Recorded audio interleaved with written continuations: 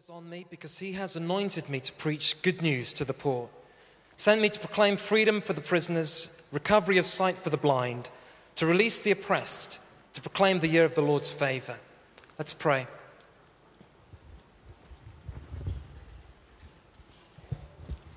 Father, I pray that you'd speak to us, that you would impact our hearts, that you'd inspire our minds, and that you would change our lives, that you would bless us, that we might be a blessing. In Jesus' name, amen. Amen. We're here because we believe there's a spiritual side to life. Amen. We're here because we're Christians and we're believers, and that means by definition we are a spiritual people. Amen. We believe that there is such a thing as spirituality, that there's more to life than just iPods and eBay, that there's a spiritual side. Amen. That does not make us different, distinct, or any different from the vast majority of people, it seems, today. Spirituality is big news. Spirituality is in our culture. Many people today have a form of spirituality. They may not accept Christ, they may not gel with the church, but they believe in spirituality. But you have to ask yourself the question, what kind of spirituality do we have in our world? It's all about getting away. It's all about looking within. It's all about getting into your herbal bath with your candles along the side and your beautiful Celtic music. No offense to Andy. It's all Wales song and New Age stuff, you know? Like Orca the Whale sings Enya, stuff like that. When my wife was expecting our first child, we had to go down to the health centre to be checked out. And you go to these antenatal classes. And I was expecting some kind of medical information to help us prepare. How will they help us manage the pain of childbirth? When I say us, I mean her. Are they going to teach us the Lamaze method or the Bradley technique? What is it that we're going to get? What's the latest thinking in the medical spheres? We got into this room. We were told to sit in a circle on the floor, and this woman, this NHS woman, took us through this exercise. She says, I could tell you about the medical stuff. I could tell you about the scientific stuff, but I'm not going to. I'm going to take you through a spiritual exercise. Because we are all spiritual people now, aren't we? She said, I want you to close your eyes. We all closed our eyes. She said, I want you to breathe deep. We're all breathing deeply. She said these words, true story. She said, you are the weeping willow. Your leaves blowing in the breeze as you take in the wind and the air and the essence of your own oneness. Breathe deep. We breathe deep. She said, you are the spindly silver birch reaching up to the sky of your own self-sufficiency, able to accept any pain that childbirth may bring. Breathe deeply. Oh, breathe deeply. She said, you are the mighty oak, your roots pushing down into the dark, loamy soil. You feel the sap rising within you. I was feeling the sap, all right. And that's what we were given. Spirituality, the world's kind of spirituality, which is all about looking in. It's all about indulging yourself. It's all about getting away. It's all about listening to calming music. Flipper plays the panpipes. You know, it is the mentality where spirituality is all about how we can do things for ourselves. I remember it didn't really work out that way. In the delivery room, my wife is screaming out in pain and agony, trying to get rid of, well, give birth, I should say. Give birth to this child. I don't know what to do. I fall back on my training. I grabbed hold of her hand and I said, you're a tree, you're a tree, you're a tree. She turned to me and she did shout. She looked at me and she said something along the lines of, dearest darling, please stop calling me a tree and arrange immediately for the immediate infusion of hard medicinal drugs into my system. Thank you, my darling. Or words to that effect. I mean, we went for everything. Lumbar puncture, the epidural, the IV drip. She had more tubes going into her than the London Underground. The spirituality that the world has is bankrupt. It doesn't work. It is a spirituality which tends to be, by and large, focused on me. How can I withdraw? How can I take in something for myself? How can I get away? How can I leave the world behind me? How can I draw from within, and how can I look at the needs that I have, and how can they be met? And it's a self-centered, self-obsessed kind of spirituality. The thing is that we in the church, we can fall prey to that kind of spirituality if we're not careful. That our spirituality is no different to that of the world. It's about how we can take in, how we can be blessed, how we can separate ourselves from the hurt and the pain and the brokenness of the world, how we can withdraw and enjoy sweet spiritual communion with the one that loves us. And there is, don't get me wrong, plenty to be said for that. But if that's all it is, then there's no difference between us and the world. And what Jesus gives here in Luke chapter 4, as he reads a scroll from Isaiah 61, he gives us a kingdom spirituality. He says, this is something which is bigger. This is something which is better. This is a spirituality which is not simply focused and located on myself, my own needs. But this is a spirituality which is bigger than that, and it is better than that. And yes, we are blessed, but we're blessed to be a blessing. Amen? And Jesus, as he lays down the manifesto for his kingdom, he says, this is good news to you. Turn to the person next to you and say, it's good news to you.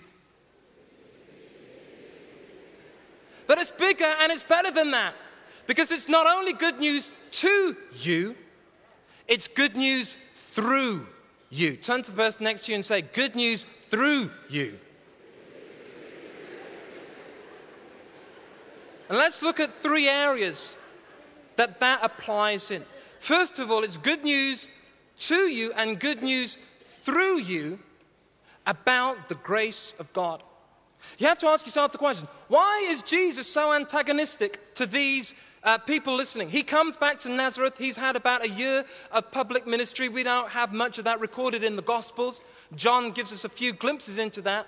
But we know enough to know that Jesus has been out there and he's become something of a celebrity. He comes into the synagogue.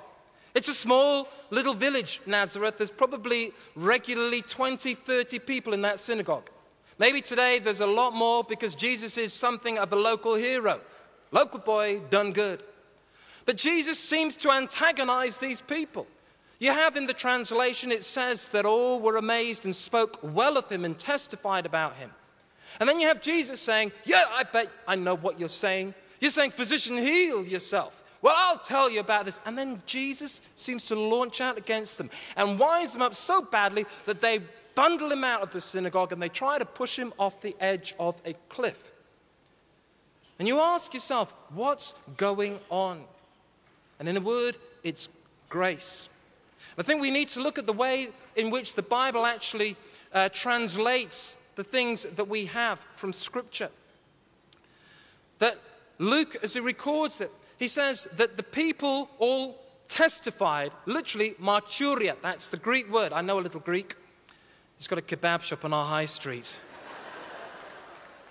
But the word marturia is the word that we get witness from. It means to bear testimony.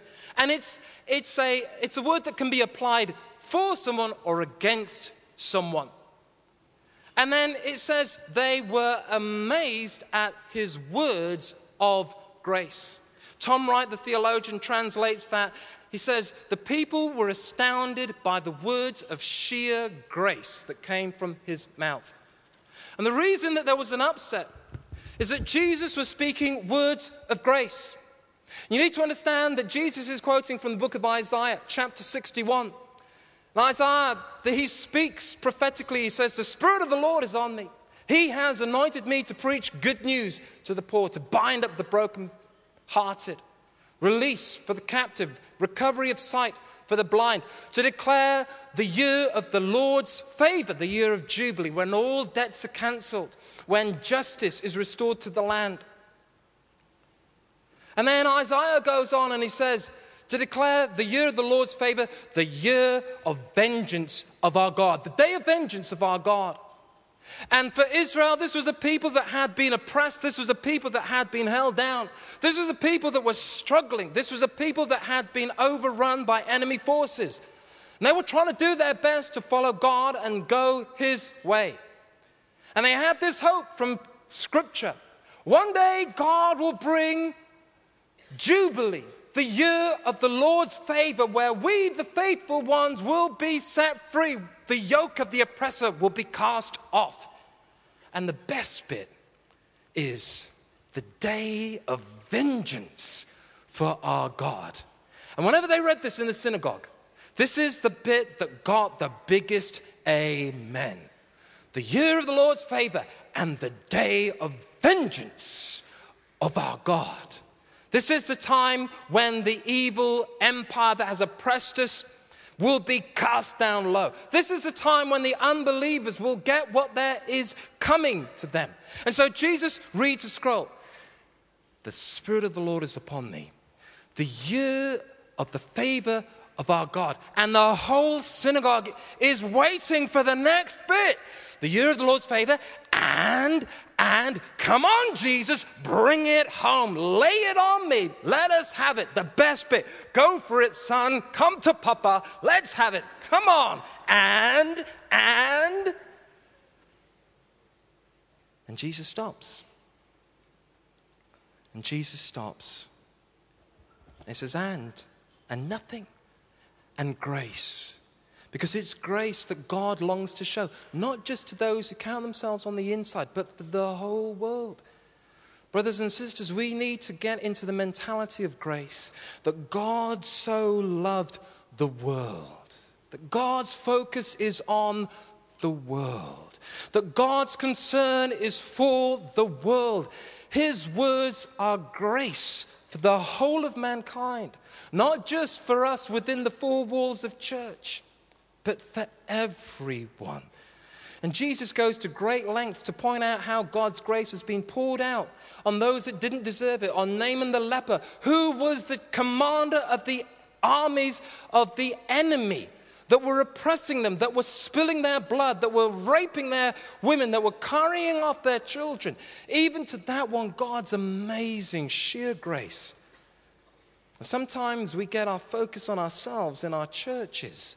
But we need to know that it's bigger than that. It's better than that. It's good news to us, but it's also good news through us because of the grace of God.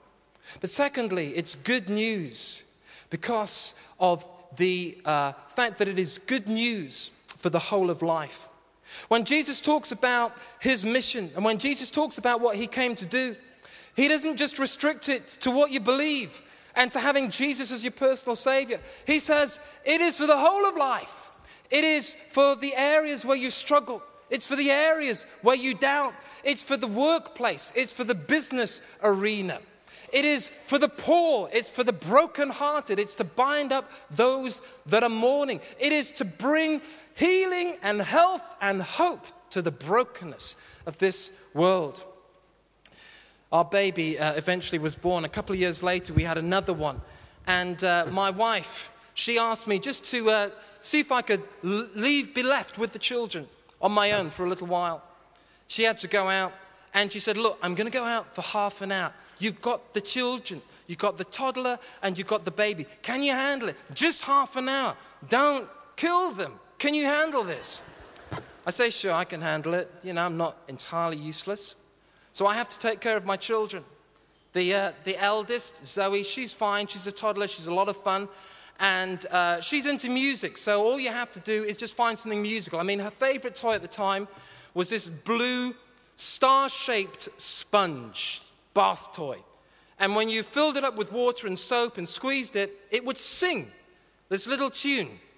Twinkle, twinkle, little star. Okay, you had the sponge as well. So I just found a little play keyboard and got her with that. The baby, well, baby's fine. She was crawling at that stage, but she could only crawl backwards, so I put her in the corner. She couldn't go anywhere. I'm reading the paper. Life is sweet. 5 minutes into it, I hear the voice of Zoe, the eldest, coming up saying, "Daddy, Daddy, toilet, toilet." I'm thinking, oh no, why now? You know, but you know, your training kicks into gear. And you think about these scenarios that you've run and you've rehearsed and you've gone over. And I go into action, I'm thinking, okay, now, just to preview this, she was going through potty training at the time. So if you don't feel like you like where this is going, then just tune out, think happy thoughts. But I ran upstairs with her, and I took her to the toilet, and as I pulled down these little leggings that she's wearing, I realized that when she said, "Daddy, Daddy, toilet," she wasn't telling me what she wanted to do, she was telling me what she'd already done. As I pull down these leggings, some other stuff comes down with it. And I'm thinking, oh, Lord Jesus, come now, Lord Jesus, rapture. But I deal with it, because that's what you do. And I take the leggings off, I run next door into our bathroom, I throw the things in the sink. She can deal with that when she comes back. I run the taps of the bath. I'm doing my best, I'm doing my best. Run the taps of the bath, and I take Zoe from the toilet next door, put her in the bath, and then I realize that I've put her in and she's still half dressed. She's got all her tops on. So I think, okay, I need to take the tops off. I'm a man, I do things efficiently. She's got 2 tops on, let's take them both off at the same time. Yank. At that point, it gets stuck around her neck. I'm pulling and pulling, and she starts to cry because Daddy's strangling her. And so, in her panic, understandably, we then realized that what she'd started earlier, she hadn't quite finished. And now the bath is full of stuff, and it is horrible. I'm thinking of faking my own death and leaving the country. But again, I deal with that. I get the tops off eventually, take her to the toilet, get the toilet brush, clean the bath out, put the bath back on again, finally get Zoe, plonk her in the bath. I'm thinking, she's filthy, I need to clean her. I have the toilet brush in my hand. And I'm thinking, no, I can't do this. You know, 20 years later in therapy, my daddy cleaned me with a toilet brush. So I reach for the nearest thing that I can, and I send it in there to do the dirty work. And as I put it with the soap and just send it into this region of hell, I hear this amazing sound. Twinkle, twinkle, little star. And it's the blues singing sponge. And at that point, true story, I fell back. I'm in hysterical laughter. And all I can do is roll around the bathroom floor, laughing and laughing. And Zoe points at me, and she says, "Daddy's happy." I say, "Yeah, Daddy's very, very happy. Come here."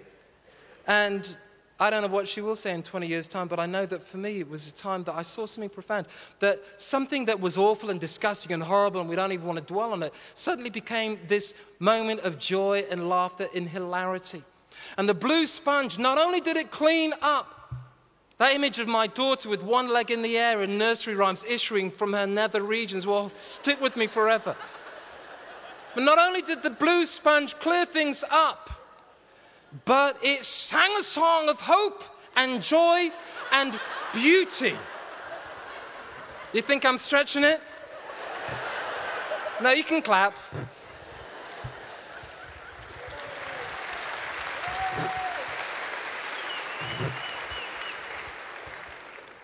And Jesus says, this good news, it's for all of life. It's for the pain, it's for the mess, it's for the horror.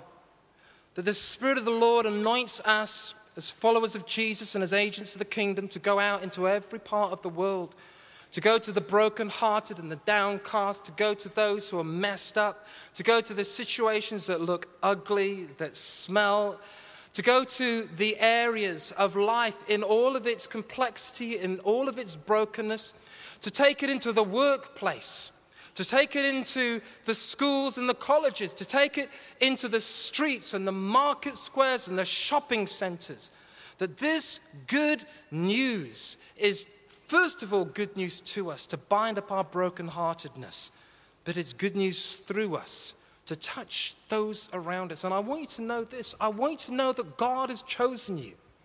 God believes in you. God has anointed you to preach good news to the poor, to bind up the brokenhearted, to release the captive. Some of us, we just think, it's too hard and I feel too inadequate. That's why we come to the final part of the story, because first of all, it's about the grace of God, not just for the insiders, not just for the ones that did well, not just for the ones that kept the faith, that prayed the prayer, but grace for the whole world, grace for the whole of society, for the whole of culture. And it's about the whole of life. Every area, not just a quick fix on a Sunday, but quality family for the rest of the week. The whole of life, we allow the kingdom to spill out. But the final thing is, it's about the Spirit of the Lord. Grace of God, whole of life, but Spirit of the Lord. Because if you're anything like me, you think about your own situation, and you think about your own neighborhood, and you think about the place where you work. You think about the people that you rub shoulders with, and you think about the people that you see in the checkout at Sainsbury's, and you think about the situations that you go through when you're not in the spiritual environment, and you think, how can I respond to this? How can I be Jesus in these situations? And it's about the Spirit of the Lord. Jesus says, it's the Spirit that anoints, and in the last days I will pour out my Spirit on all flesh, sons and daughters, old and young, that we all get to play a part in this great kingdom endeavor. Jesus anoints you. Jesus calls you. Will you go out? A few months ago, I was preaching in a church, and a woman came up to me afterwards, and she said, will you pray for me? I said, what's the issue?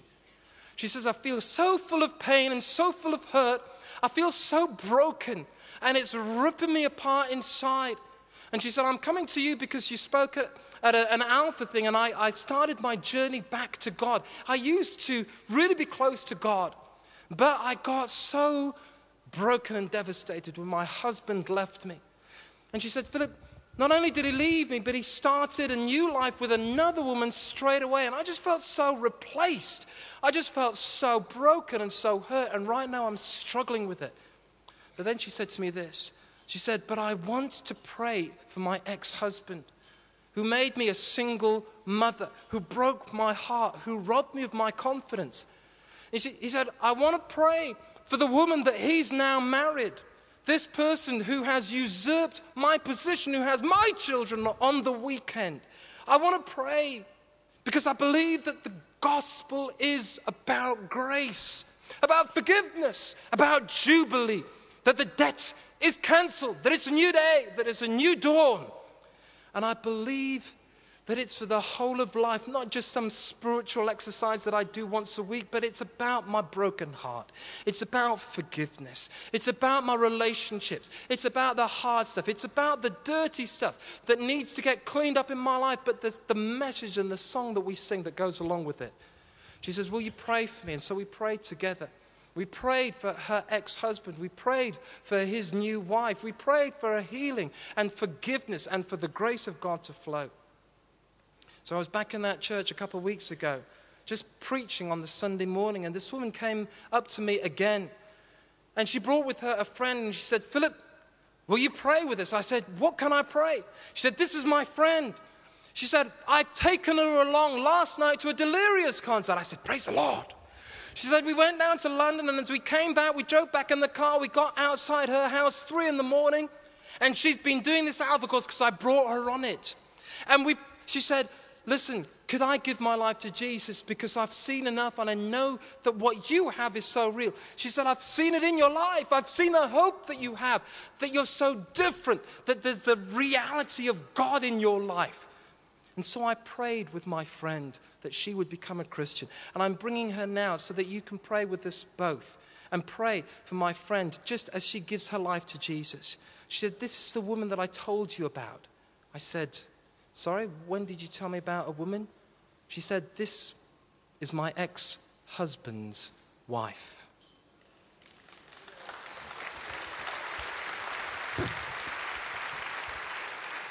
And we prayed. I came away shocked. I spoke to my wife. I said, this is a story. This is what happened. And I told her about the situation before. And my wife is a really wonderful and gracious and loving woman. She said, I can't believe it. She said, that's so amazing. If you did that, I'd rip your head off.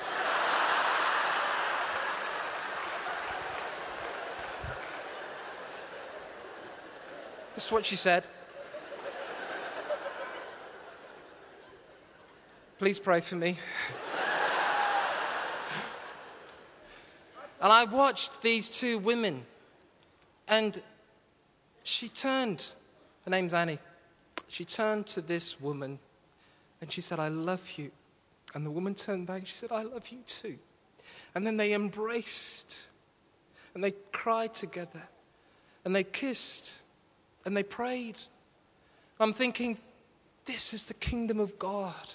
This is the sound of heaven. This is the laughter of the angels. This is the trumpet of a new age. This is what it looks like when heaven comes to earth. This is the Word made flesh. This is the goodness of God landed down on planet Earth. This is the reality that God has for every single one of us. This is the vision that we are to follow. This is hope for the world. This is the binding of the brokenhearted. This is the release of the captive. This is the grace of God that astounds and amazes. The Spirit of the Sovereign Lord is upon me. And Jesus breathed on them and said, receive the Holy Spirit. And as the Father sends me, so send I you. And you feel like you don't have what it takes, but I'm telling you this, tonight God's going to do something amazing in your life. And you feel that the situations that you face and the scenarios that you're in are hard and difficult and intractable. And these are great stories, but could it happen to me? And Jesus says, yes, because I choose you. We're blessed to be a blessing. It's good news to us, and it's good news through us. We need to ask ourselves the question, am I willing to commit my life to Jesus? Not simply to receive good news, but to be good news, so that the good news of the gospel flows out through my life to touch the world that God has placed me in. God bless you.